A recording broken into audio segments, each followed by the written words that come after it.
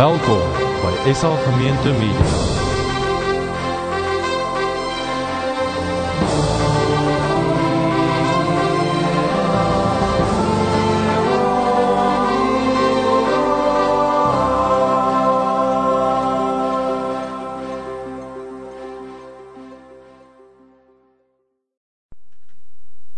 Ons begin vandag met 'n nuwe preekreeks met die tema hoe oorleef ek hel by die werk.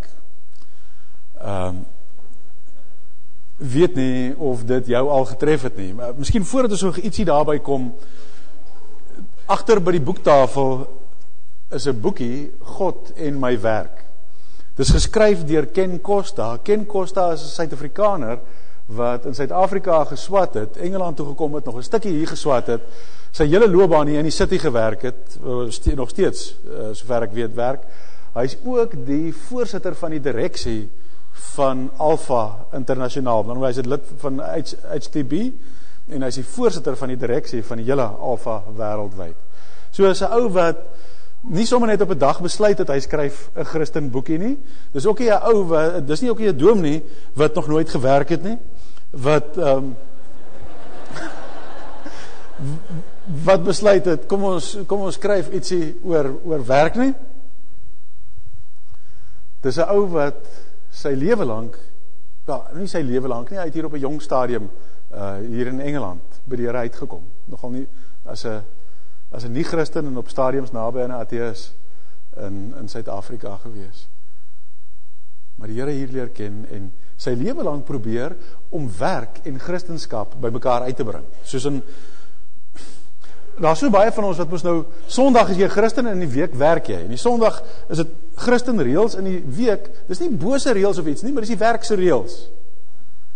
En hy het baie hard probeer om daai ding anderster te doen, en die city is waarskynlik 'n redelike challenging plek, om elke dag jou Christenskap uit te leef. So, dit is regtig, ek het hom nog nie klaar gelees nie, ek het 'n goeie wegtrek gehad, en ek is baie lus om hom klaar te maak, het lyk 'n baie oulike boek. Hier is die Afrikaanse weergawe van hom, wat agter beskikbaar is, wat jy ook nie by die boekwinkel om die draai sal kry nie. Dan 'n ander ding, Veritas, begin ons nou Saterdag. Ek wil net vir julle baie sterk aanbeveel, die wat dit nog nie gedoen het nie. In onseker tye is daar net een ding wat vas en seker is, en dit is God se woord. Ons gaan nou meer daarby uitkom, maar ons leef in onseker tye. 20 jaar terug was die hele wêreld bang vir Rusland. 10 jaar terug is Rusland niks. Daar's net een moontlikheid in die wêreld, 10 jaar terug, en dis die magtige Amerika. Dis 10 jaar later, en in 10 jaar het daar 'n magtige Chinese blok opgestaan. Rusland staan op sy hurke.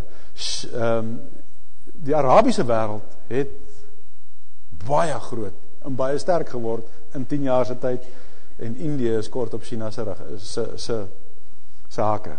Amerika, hy wankel. Niks staan vas nie. Nie instansies soos, net bloot spekulatief, Merrill Lynch, Lloyd's TSB, wie sou ooit kon dink het kan wankel? God se woord staan altyd vas. En ek wil vir jou aanmoedig om 'n deel van jou tyd te belê om God se woord beter te leer verstaan. En dis wat Veritas jou help doen. Dit begin nou Saterdag. Voordat ek met vakansie is, Augustus, het ons gesê ons gaan begin met 'n reeks oor hoe oorleef ek hel by die werk. Ons het toe al die datum vasgemaak dat dit vandag gaan begin. Ek het my reeksie uiteengesit geraak en maandag toe gebeur daar 'n ding of twee wat ek het besef, daar's nie 'n manier hoe ek my reeks kan wegtrek soos ek hom wou regtrek nie. Want maandag hier in die stad, ek weet nie of die syfers wat ek in die koerant gelees het heeltemal akkuraat is nie, maar het 4000 ouens op Canary Wharf wat by Lloyd's gewerk het gehoor dat hulle pos tot 'n einde is en nog 1000 wat hier na, as ek reg onthou, Heathrow se kant toe is, Bracknell of Ernster, wat die selfe maatskappy is het gehoor het. 5000 ouens op een dag. Baie dankie, tot ziens. Ons is nie heeltemal seker of waar vir jou salaris sal wees vir die dae wat hierdie maand gewerk het nie. Die aandele en goeders wat jy in bonusse en so gekry het, dit waarvoor jy jou huis wil afbetaal, sorry, dis weg. Sterkte, mooi toekoms vir jou.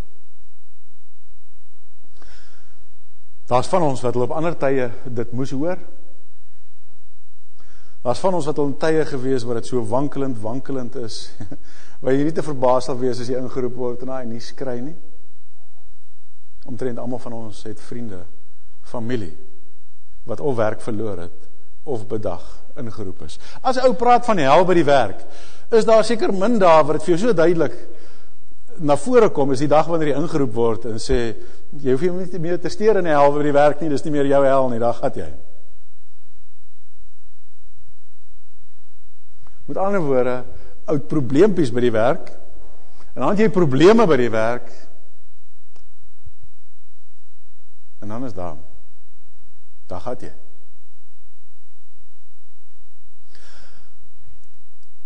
Ek wil ons moet gou gesels met mekaar oor 'n ding, maar daarvoor het jy so 2-3 ouens nodig. So draai gou na mekaar toe, sorg dat julle mekaar se name ken, so min of meer 3-4 in 'n bondeltjie. Het gaan nie eintlik werk as dit nou meer as 4 is nie, dan gaan julle 'n bietjie te lank praat. So draai gou na mekaar, so min of meer 3-4 na mekaar toe. Maak seker julle ken mekaar se naam.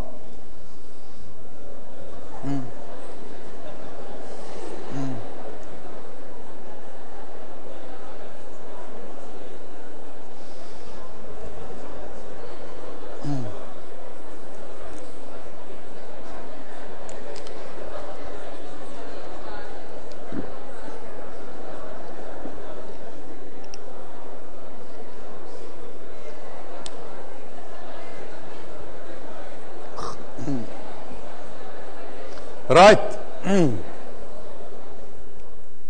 Hier kom eers my storie, julle gaan nou praat oor hom. Kyk, hier's 'n grafiek.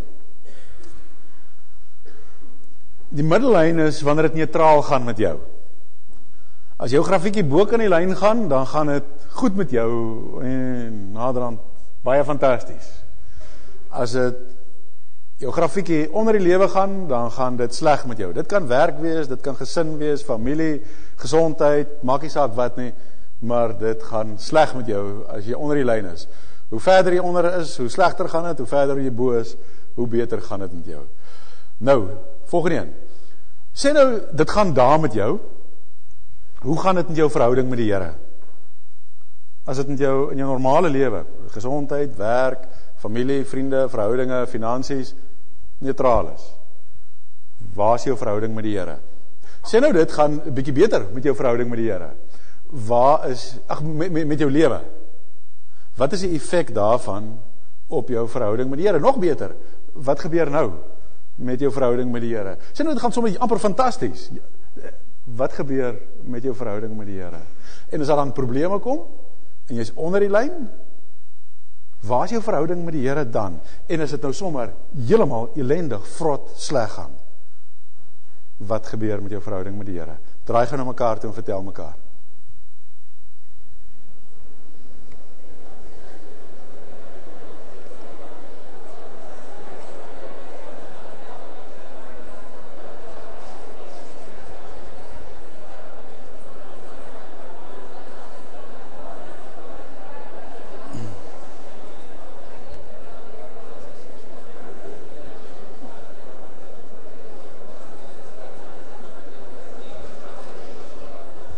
Right, kom ons stem gou. Wie sê dit gaan beter met jou verhouding met die Here as jou algemene lewe bo in die lyn is?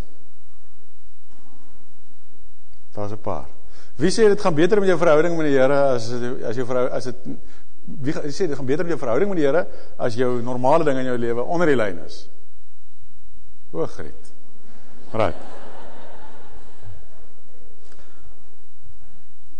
Kom ons kyk na die woord van die Here. Ons gaan in Jakobus, my broers, julle moet baie bly wees wanneer allerlei beproewings oor julle kom. Want, soos julle weet, as julle geloof die toets deurstaan het, stel dit julle in staat om te volhard. En die volharding moet enduit volgehou word, sodat julle tot volle geestelike rypheid kan kom, sonder enige tekortkoming. Kom ons gaan terug, en dan wil ek vra, dat julle hom almal hardop saam lees, en daarmee bedoel ek nie fluister nie, ek bedoel hardop. Kom ons lees hierdie stukkie, al twee skyfies, soos hy het vir ons gaan wys. My broers, julle moet baie bly wees wanneer allerlei beproewings oor julle kom. Want soos julle weet, as julle geloof die toets deurstaan het, stel dit julle in staat om te volhard. En die volharding moet enduit volgehou word, sodat julle tot volle geestelike rypheid kan kom, sonder enige tekortkoming. Julle het dit gesê, met die hand opsteek. Het is nie noodwendig van almal waar nie, maar wanneer het sleg gaan met jou, gaan het eintlik baie keer beter met jou, as wanneer het met jou goed gaan. Ek het 'n vriendin, vir wie ek een keer gevra het, hoe gaan het met jou? Toe sê sy, wonderlik goed, want het gaan baie swaar. Nou dit klink of sy nats is, maar ek het presies verstaan wat sy bedoel. Sy het so die Here se oorvloed beleef, sy het so naby hom gevoel, sy het so beleef hoe hy haar dra, want in praktiese omstandighede in haar lewe, het dinge so in mekaar getuimel, dat as hy haar nie gedra het nie, sou sy waarskynlik dit nie gemaak het nie. Maar sy het kop bo water gehou, met sy krag, en sy het beleef, hoe hy haar dra. Dis eintlik wonderlike tye, die tye wanneer het swaar gaan, maar jy beleef sy genade in oorvloed. Swaar kry is nie sleg vir 'n mens nie. Prediker sê dit ook.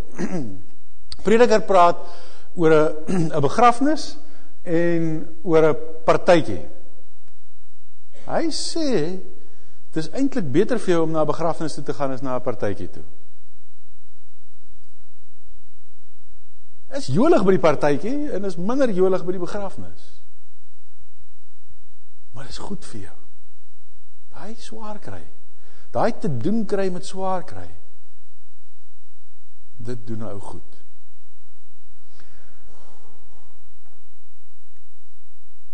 In enige ding in die lewe is dit so. Kan jy nou dink as 'n klein ouetjie nou skool toe gaan, en hy moan, hy sê, maar ek wil nie meer skool toe gaan nie, ons sit heel dag net in die klas, en ons speel net die helfte van die dag klei, die ander helfte leer ons.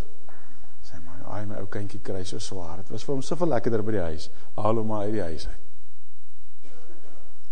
Nee, dis taai, maar dis juist goed vir jou, omdat dit taai is, en omdat dit taai is dit goed.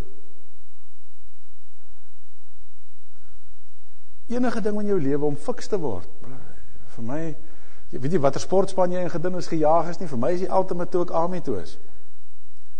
Wie, ek kan vir jou verseker, dit wat my korporaal met ons gedoen het, was nie lekker nie. Ek het op geen manier gedink is lekker nie. Daar was so hy was 'n Rooms-Katolieke priestertjie, wat ook sy diensplig moes doen, so klein maar oukie, Engelssprekende oukie.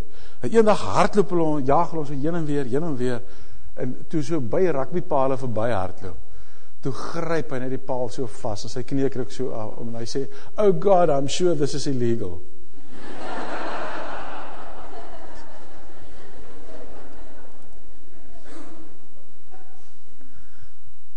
Maar een ding kan ek vir jou sê, ek was in my lewe nooit so fiks, soos na die militêre opleiding. En dit was lekker om so fiks te wees. Naweke sonder om uit te kom uit die kamp uit, halfmarathon gaan hardloop, want anders moet jy in die kamp sit, sê een of ander sportding in 'n hartjie, sommer, weet jy oefen nie daarvoor nie, jy dink nie daaroor nie, gaan hardloop om net. Weet die lekker ding is, as ou by die bult te kom, dan hardloop jy vinnig, dan, die ouens wat jy gewoonlik so mee saam hardloop, as jy by die bult kom, hardloop jy by hulle verby, want jy is gewoond om met boots te hardloop, nou hardloop jy met tekkies, so, maar dit kom nie, sonder swaar kry nie. Enigiets wat jy vir jouself wil aanleer, 'n taal, 'n musiekinstrument, 'n volgende stuk ding by die werk. Ek wil amper sê, as dit nie swaar is nie, is dit useless. Dis deur die swaar dat ons groei, dis die opdraandes wat jou sterker maak. Kan jy nou dink as ou gym toe gaan en jy het opblaasgewigte? Dit moet swaar wees, anders help dit nie. En dis doodgewoon die beginsel wat die Here vir ons hierso sê. Sê hy, die lewe het swaar tye. 'n Goeie vriend van my, as hy kind by hom kom, is soos 'n refrein in daai huis. Kinders het so 'n fase, die van julle wat nou kinders het, jy gaan op 'n stadium kom, daar's daai fase, dit wil jou mal maak. Daar's daai een sinnetjie wat jy oor en oor hou. Van daai ene dit gedoen, dis nie fair nie. Die van julle het familie het kinders op daai ouderdom, julle sal weet, hier ernstig in die laerskool is dit maak jou mal. Niks is fair nie. Dan die pel van my sê net altyd vir my, sê ruk jou reg, die lewe is nie fair nie, deel daarmee. Is so, né? Jy moet daarmee deel, die lewe is nie fair nie. Daar's moeilike dinge. Daar's dinge wat ander ouens makliker het jy en jy het moeiliker as hulle. Leef dit. Die lewe deel van verskillende ouens, verskillende handekaarte, jou kaarte, jou handkaarte is nie so goed soos 'n ander ou se handkaarte nie. Deel daarmee. Kan nie help met die saak nie. En die oomblik as jy gedeel het daarmee, dan begin jy fiks word. En op die ou einde speel jy 'n beter game as jy ou wat die goeie hand gekry het, maar niks maak daarmee nie. Een ou het taamlik natuurlike talent, die ander ou oefen hard, een oefen niks. Die ou einde is die ou wat hard oefen, beter af. Een van die groot Engelse skrywers het so 'n tong in die kies stukkie geskryf, waar hy sê, van iemand wat daar by die Pearly Gates aankom, en vir Petrus vra, hy is sommer net nuuskierig, hy sê, hy is ou wat vreeslik lief was vir geskiedenis. Wie is die beste generaal wat nog ooit op aarde geleef het? Toe sê Petrus vir hom, as daai ou wat daar sit. Hy sê van, dit kan nie wees nie. Ek ken hom, hy kom van my dorp af, hy is 'n gewone arbeider. Petrus sê van, hy het nooit die kans gehad om 'n generaal te wees nie. Maar hy is die een wat sy die kans gehad het, die beste een sou wees. Maar hy het nooit daai moeilike omstandighede, hy het dalk nooit aan diensplig doen nie. Hy het nie daai moeilik gekry om te face nie, en dan het hy nie bo uitgekom nie. Moeilikheid, sê die Bybel vir ons in Prediker, sê die Bybel vir ons in Jakobus, moeilikheid is 'n goeie ding. In die algemeen in die lewe, maar hier vat hy baie spesifiek in jou geestelike lewe. Dis goed vir jou as dit bietjie swaar gaan. En daarmee gaan ek nie uitgaan en bid en hande opsteek en sê, Here, stuur pla op die gemeente. Ek gaan dit nie doen nie, hoor, so jy kan ontspan. Die goeie is het 'n geneigtheid om van self te kom. Maar wanneer hulle kom, sê Jakobus, moenie net moedeloos word nie. Ja, natuurlik is niemand opgewonde as hy by die werk kom en die baas is net suur en moeilik nie. Is jy nie opgewonde as jy by Lehman's werk en hy nie kom deur nie?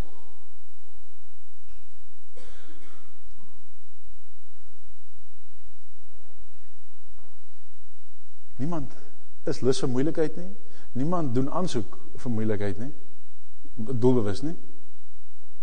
Maar dit kom maar op ons pad. Maar Jakobus sê vir ons, dis nie net in die algemeen goed nie. Baie spesifiek vir jou verhouding met die Here. Maar daar's 'n voorvereiste. Die voorvereiste is, jy moet aanhou vashou aan die Here. Die rondjaag in die army is goed vir jou, solank jy saam hardloop. Maar as jy begin jiphou en een kant staan, laat die ander ouens maar hardloop. Ek het dit gesien met die hele klomp ouens. Verskonings, hy maak of hy seer gekry het. Nou het hy 'n dag afgeboek en hy moet dokter toe gaan en dan is die dokter onseker, is dit nou regtig of is dit nie? Dan boek die dokter hom vir 2 dae af en dan kom hy terug, dan suffer hy. Want hy het nie bygebly nie.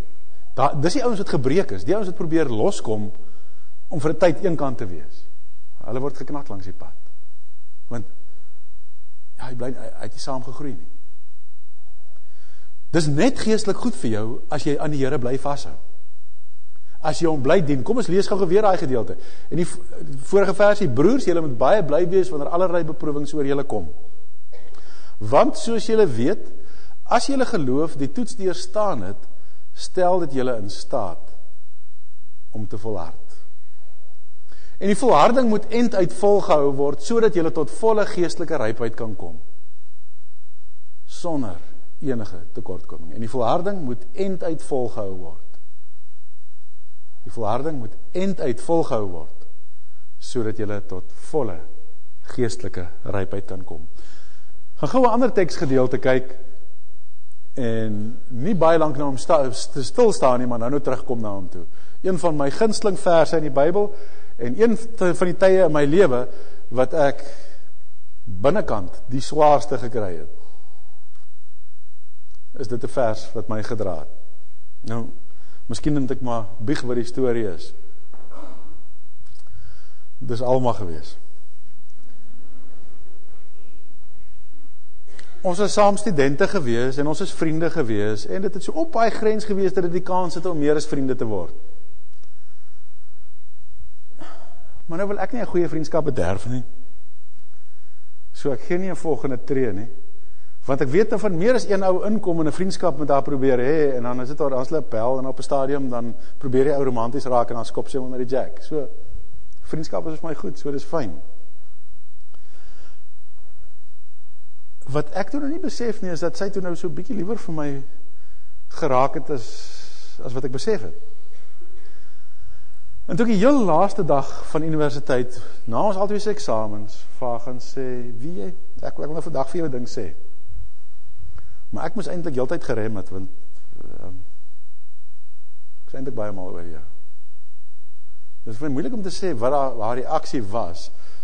Want het is iets van, op 'n baie polite manier, vlieg jy om my aan. Ek het jou kans gehad. En daar is ons nou uit mekaar het. En hier los die ding my, en ek moet Ami toe gaan, en ek besef net, ek was 'n fool. Dis my vrou daai. En ek probeer haar kontak, en ek kan nie onthou vir 3 of 7 ander ouens is wat op haar stadium probeer ernstig kuier nie.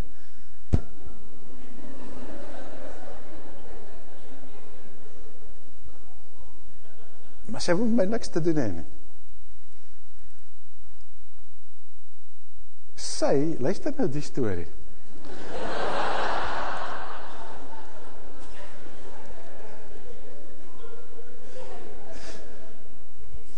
Sy gaan nou skool op Posmasburg. Ek weet nie wie van julle weet waar is Posmasburg nie. Kimberley en Appington is die 2 grootste voorstede van Posmasburg. Dit is net so mooi halfpad tussen die 2. Hier uit my ek skryf vir haar briewe uit die AME, ek is besig met basies, ek suffer. Kom die briewe terug nie. Julle moet na praat asseblief tog hoor. Ek bel haar een naweek, ek sê hoorie, ek het goeie nuus, ek kom vir jou kuier. Sy was polite met my, toe ek die naweek daar was.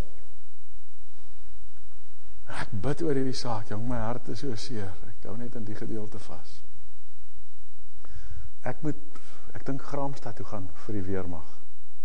Kom maar ou na my toe, hy sê, ja, maar hy moet nou Kaap toe, want sy vrou het 'n onderwyspos in die Kaap, sal ek toch nie met hom uitruil nie.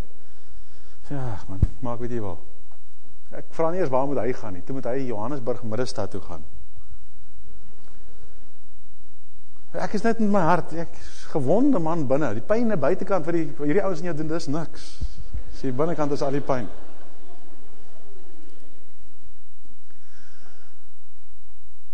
So, ek hoor toen op 'n stadium, ja, hy het die ruil deurgekry, hy sal Graamsstad toe gaan, ek gaan na Johannesburg toe. Toe is ek nie baie opgewonde daaroor nie.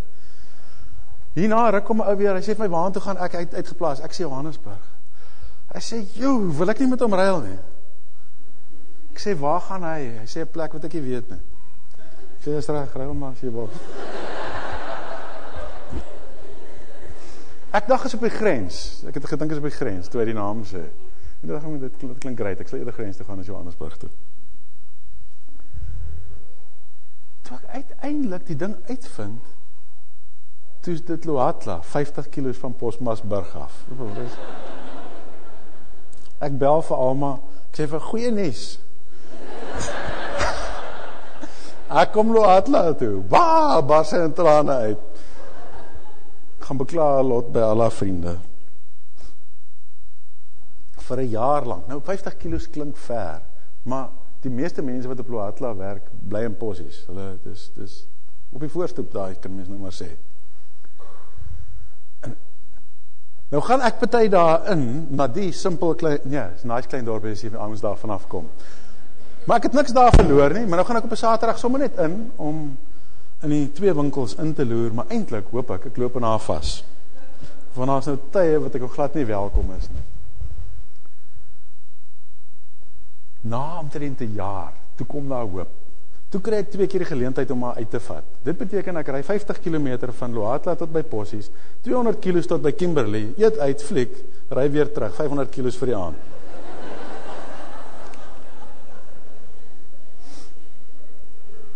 Och, aan binnekant wil ek doodgaan van die seer. En dan besluit ek gaan nie meer vir hulle wees nie, dan kry ek dit ook nie reg nie. Minstens 18 maande het hierdie gedeelte my gedra. Ons weet dat God alles ten goeie laat meewerk. Vir die wat hom lief het. Die wat volgens sy besluit geroep is. In daai tyd van verskriklik seer wees, het die Here my soveel van homself geleer, soos nog nooit. Tot op daai stadium. In daai tyd wat ek so seer het, dat ek nie voel ek kan met 'n ander ou iets praat nie, en gebruik die Here my en van daai arme ouetjies se lewens, dat daar strepe van hulle na die Here toe kom, om dit omregmaak. En hulle begin om ander ouens na die Here toe te lei. Maar ek voel nie, ek het enigiets om vir ander mense te gee nie, ek is teen die grond. Maar op hierdie ongelooflike manier, seën die Here het soos nog nooit nie. Nou ja, daar's toe nou 'n dag, dinge begin toe so beter gaan, en op 'n stadium kan ek met haar uitgaan, maar ek wil uitgaan met haar en ek wil trou.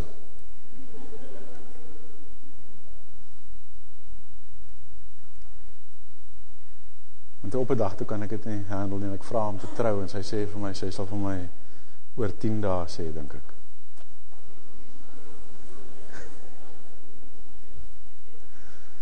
En ek suffer. En hierna 'n week toe voel ek, nou kan ek dit nie meer vat nie. En ek sê ek gaan na toe kom, ek gaan kom sien. En ek sê, maar dan sien ek jou nie vir die 10 dae nie.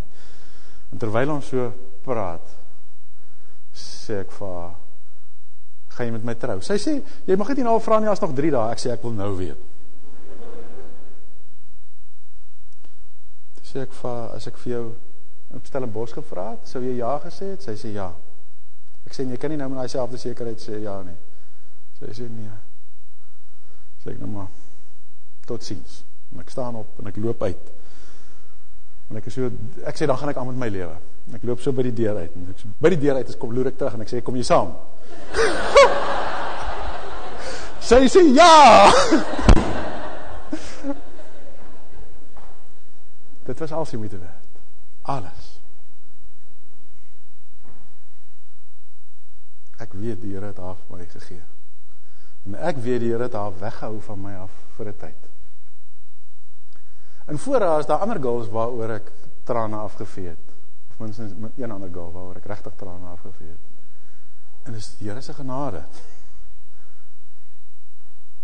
Alles het in goeie uit meegewerk. Nie net, ja, ek wil amper sê om my swaar kry daar voor die huwelik te gehad het, het net gemaak, dit bietjie nonsens na die huwelik is niks, en nie dat sy bietjie nonsens so uitgehad het nie.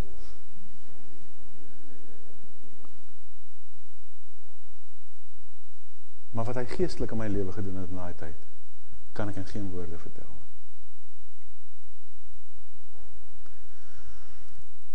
Ek wil gou aangaan na 'n volgende skyfie toe. Hierdie het ek nou nie 'n Bybelteks om dit voor te staaf nie. Julle kan met my kom praat en vir my 'n ander opinie gee.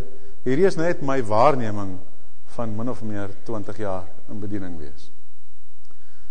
Is daar's 2 lyne, en as dit tussen dit gaan, dan lyk dit vir my is taamlik maklik om die Here te dien.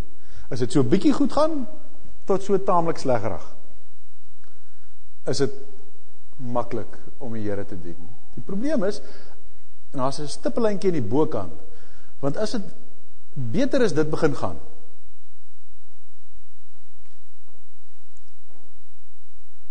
dan fade dit. Dan is dit asof jy nie meer die Here nodig het nie. Dan gaan dit met jou soos in die westerse wêreld gaan. Hoekom het 'n ou God nodig, as jy goeie dokters en 'n mediese fonds, genoeg geld in die bank, aftreeplan, versekering, as al die potensiële probleme in jou lewe gedek is? Waarvoor het jy die Here nodig? As jy siek word, hoekom sal jy bid as jy die dokter kan bel? Hoekom sal jy bekommer oor aftrede as jy 'n plan kan maak? Hoekom sal jy op jou knieë bid vir môre se kos? As daar kruidenierswinkels vol is en 'n goeie balans in die bank om dit mee te koop. Iets hiervan. Ou besluit dit nie op 'n dag nie. Maar is net 'n waarneming. Dit lyk vir my daar's 'n geneigtheid dat hoe beter dit gaan, hoe dowwer raak daai intieme stap met die Here Jesus, daai afhanklikheid van hom, daai saamleef met hom. Na die ander kant toe, lyk dit vir my, as dit slegter gaan, as 'n sekere lyn, dan ontplof iets hier in 'n ou se binneste. In Europa het die Eerste Wêreldoorlog gekom en die baie groot persentasie van mense was Christene gewees. Toe die Tweede Wêreldoorlog kom, en net soveel breder nog gewees. Twee so kort op mekaar, sogenaamde Christenlande teen mekaar. Toe is dit net of het ontplof in 'n groot klomp mense en sê, ek is klaar daarmee. Kry mense wat swaar kry in sy persoonlike lewe. En hoe swaarder dit gaan, hoe nader kom hy in die Here, hoe meer roep hy om die Here, hoe meer hou hy vas. En dan gaan dit swaarder as 'n sekere punt en dan sê hy, ek is klaar. Ek kan nie meer nie. Is verby, is vir my nie. Of ek gaan vir God vergeet, of hy het van my vergeet. Dis klaar. Daar's 'n Bybelvers wat iets hieroor sê. Spreuke 30 vers 98. Moet my nie arm maak of ryk nie. Gee my net die kos wat ek nodig het, sodat ek nie te veel het en nie verloon en sê, wie is die Here nie? En sodat ek nie arm word en steel in my God se naam oneer nie. Anderswoorde, hier sê hy dit. Het is eintlik makliker om die Here te dien, as ek bietjie onseker is waar kom môre se kos vandaan, maar dit kom daarom. Ek sukkel so bietjie om die kop oor die water te hou, maar ek kry hom bo gehou. Daar is dit eintlik die maklikste om die Here te dien. Gaan dit te goed, dan vergeet ek het ek hom nodig het.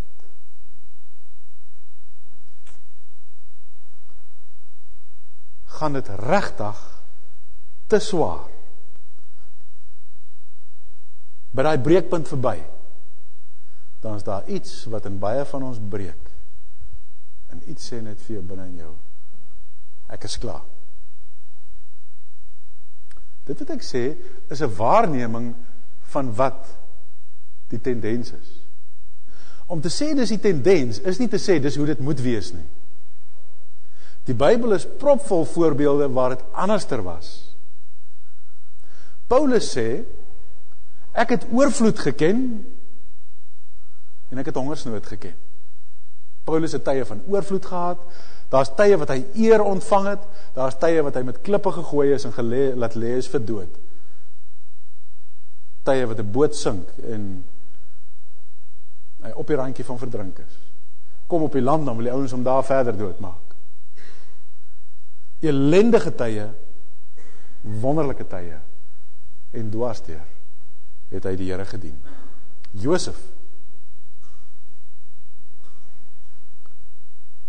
die ouetjie wat so vir ander ouens bietjie onwys vertel van die drome wat hom gee. Hulle interpreteer dit as arrogant.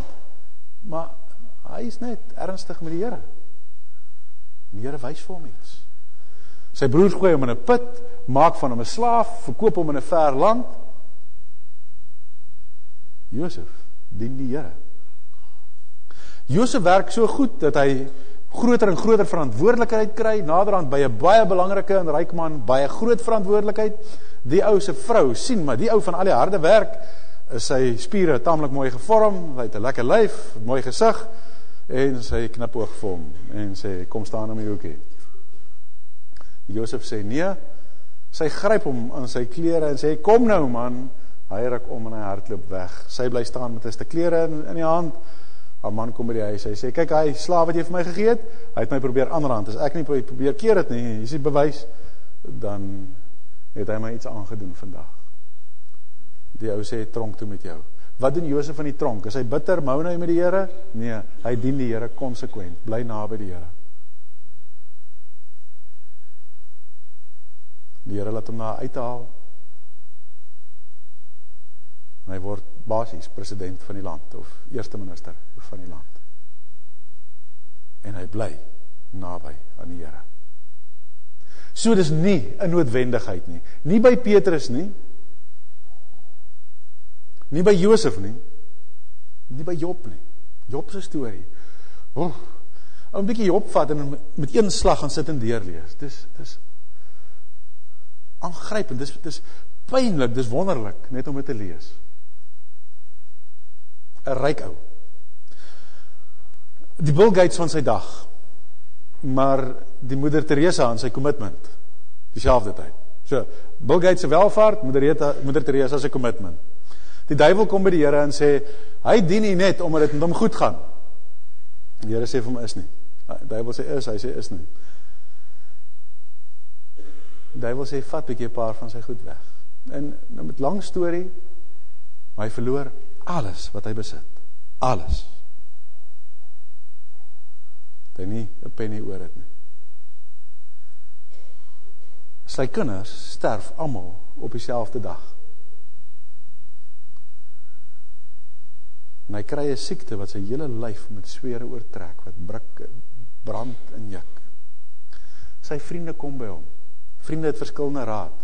Een vriend sê, jy het obviously baie duidelik teen God gesondig, en hy straf jou. Jy doen jou voor as 'n goeie ou, maar jy weet, ernstig moet daar iets wees wat jy gedoen het ongehoorsaam aan die Here. Jy het die Here kwaad gemaak, en hy is besig om jou te straf. Job bid, en sy hart sê, nee, dit is nie, maar hy sê vir die pel, dit is nie. 'n ander pel kom by hom, en hy sê, ek kan nie verstaan dat jy nog in die Here vashou nie. Maar as hy aan my doen wat hy aan jou doen, dan het ek hom gevloek en my rug gedraai en weggeloop. Job sê, ek kan dit nooit doen nie. Ek kan dit nooit doen nie. Die Here hou die heelal in sy hand. Hy is 'n goeie God. Ek kan dit nooit doen nie. En hy bly getrou aan die Here.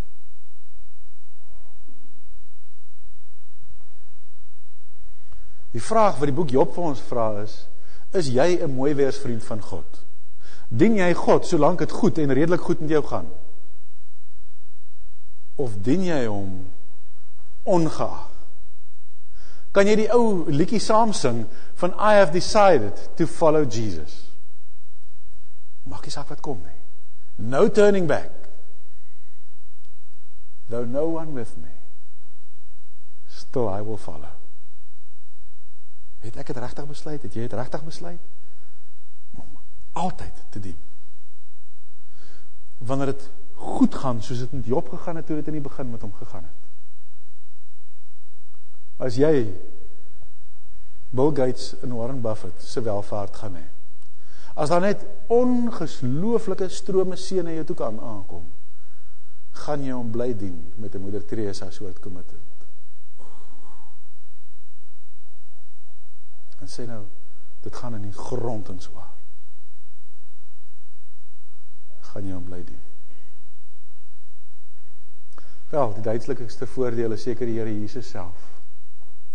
Die eer wat hy gekry het toe Jerusalem ingegaan het, palmtakke swaai, dae later, dieselfde mense, vloek, spoeg, skel, veroordeel, gil, gooi, slaan, kruisig. En hy hang in die kruis, en nie 'n sweempie kom tussen hom en die Vader in nie. Hy vra net een keer, Vader, as dit kan, sonder so swaar, sal dit nice wees. Laat hierdie beker by my verbygaan. En die Vader wys vir hom, hierdie gaan nie kan verbygaan nie. En hy hang in die kruis en hy sê, Vader, Vergeef hulle, want hulle weet nie wat hulle doen nie. Op die laaste, Vader, aan U gee ek my gees oor. Nie 'n sweempie van wegstaan, breek met die Here oor die swaar kry nie. Nie 'n sweempie van breek van sy commitment aan my en jou nie. Vader, vergewe hulle, want hulle weet nie wat hulle doen nie. Het is maklik om die Here te dien as dit taamlik swaarderig met ons gaan. Maar kom ons hê minstens daai vlak van commitment, wanneer dit taamlik swaar met jou gaan, wanneer jy elke keer net betyds jou kop oor die water het. Ons het almal sulke tye gehad. Kom ons vat daai commitment en ons begin dit lewe soos wat dit beter gaan, bo kan die lyn uit, bo kan die boonste stippellyn uit, totdat wat dit fantasties gaan, steeds net, elke dag met my alles, die Here dien. En ek hoop nie het gebeur ooit nie, maar as die ramp tref, as iemand baie naby aan jou sterf, werk verloor, jy onskuldig aangekla word van iets verskriklik, maar heeltemal onskuldig.